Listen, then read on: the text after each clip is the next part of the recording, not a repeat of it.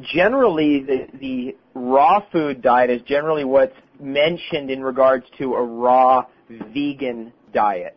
Then there are raw vegetarian diets where people add, for example, raw milk or raw goat's cheese into their diet, which I think at the right time is the right thing to do for some people.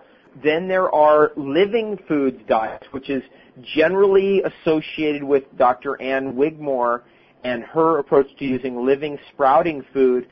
In her case, it was young sprouting plants, wild weeds, sprouting sprouts, common ones we know today, alfalfa and clover, etc., and then wheatgrass, and that was called the living foods lifestyle. And then there is the life food diet, which is what David Jubb recommends, and really seems to me to be the most alchemical and the most interesting, in that you get focused on food that is totally living in the sense that is still untampered by man. Seaweed all fits into that, for example, because seaweed is not a cultivated crop. It is a wild crop, and therefore has a totally different level of vigor in it than domesticated crops.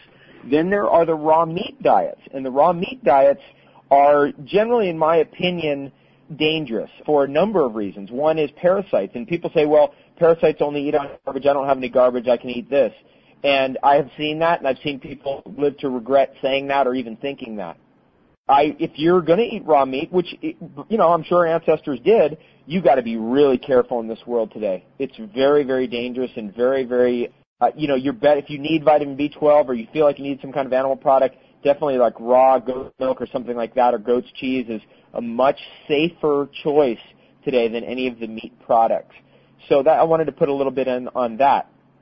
Other than that, the ability to discern what is living and what generally is just considered raw depends on your ability to understand how the life force works. For example, herbs that are freshly picked, like my friend's place in Gnomeland, Canada, the herbs that are freshly picked from there and a tea made from that spring water there, when you combine that and you drink that, I felt more prana or life force from that than probably any, sprouted, dehydrated cookie that I've ever had.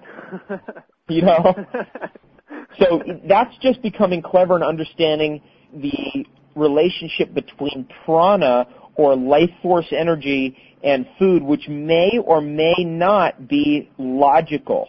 Gotcha. Right? So, an herb that's been dried and then made into a tea with spring water, the logical, rational mind coming out of civilization is going to say that doesn't have as much prana as something that's been freshly dehydrated. But my actual experience is actually sometimes it has more prana, or a lot more. For instant access to hundreds of clips just like this one, please go to thebestdayever.com.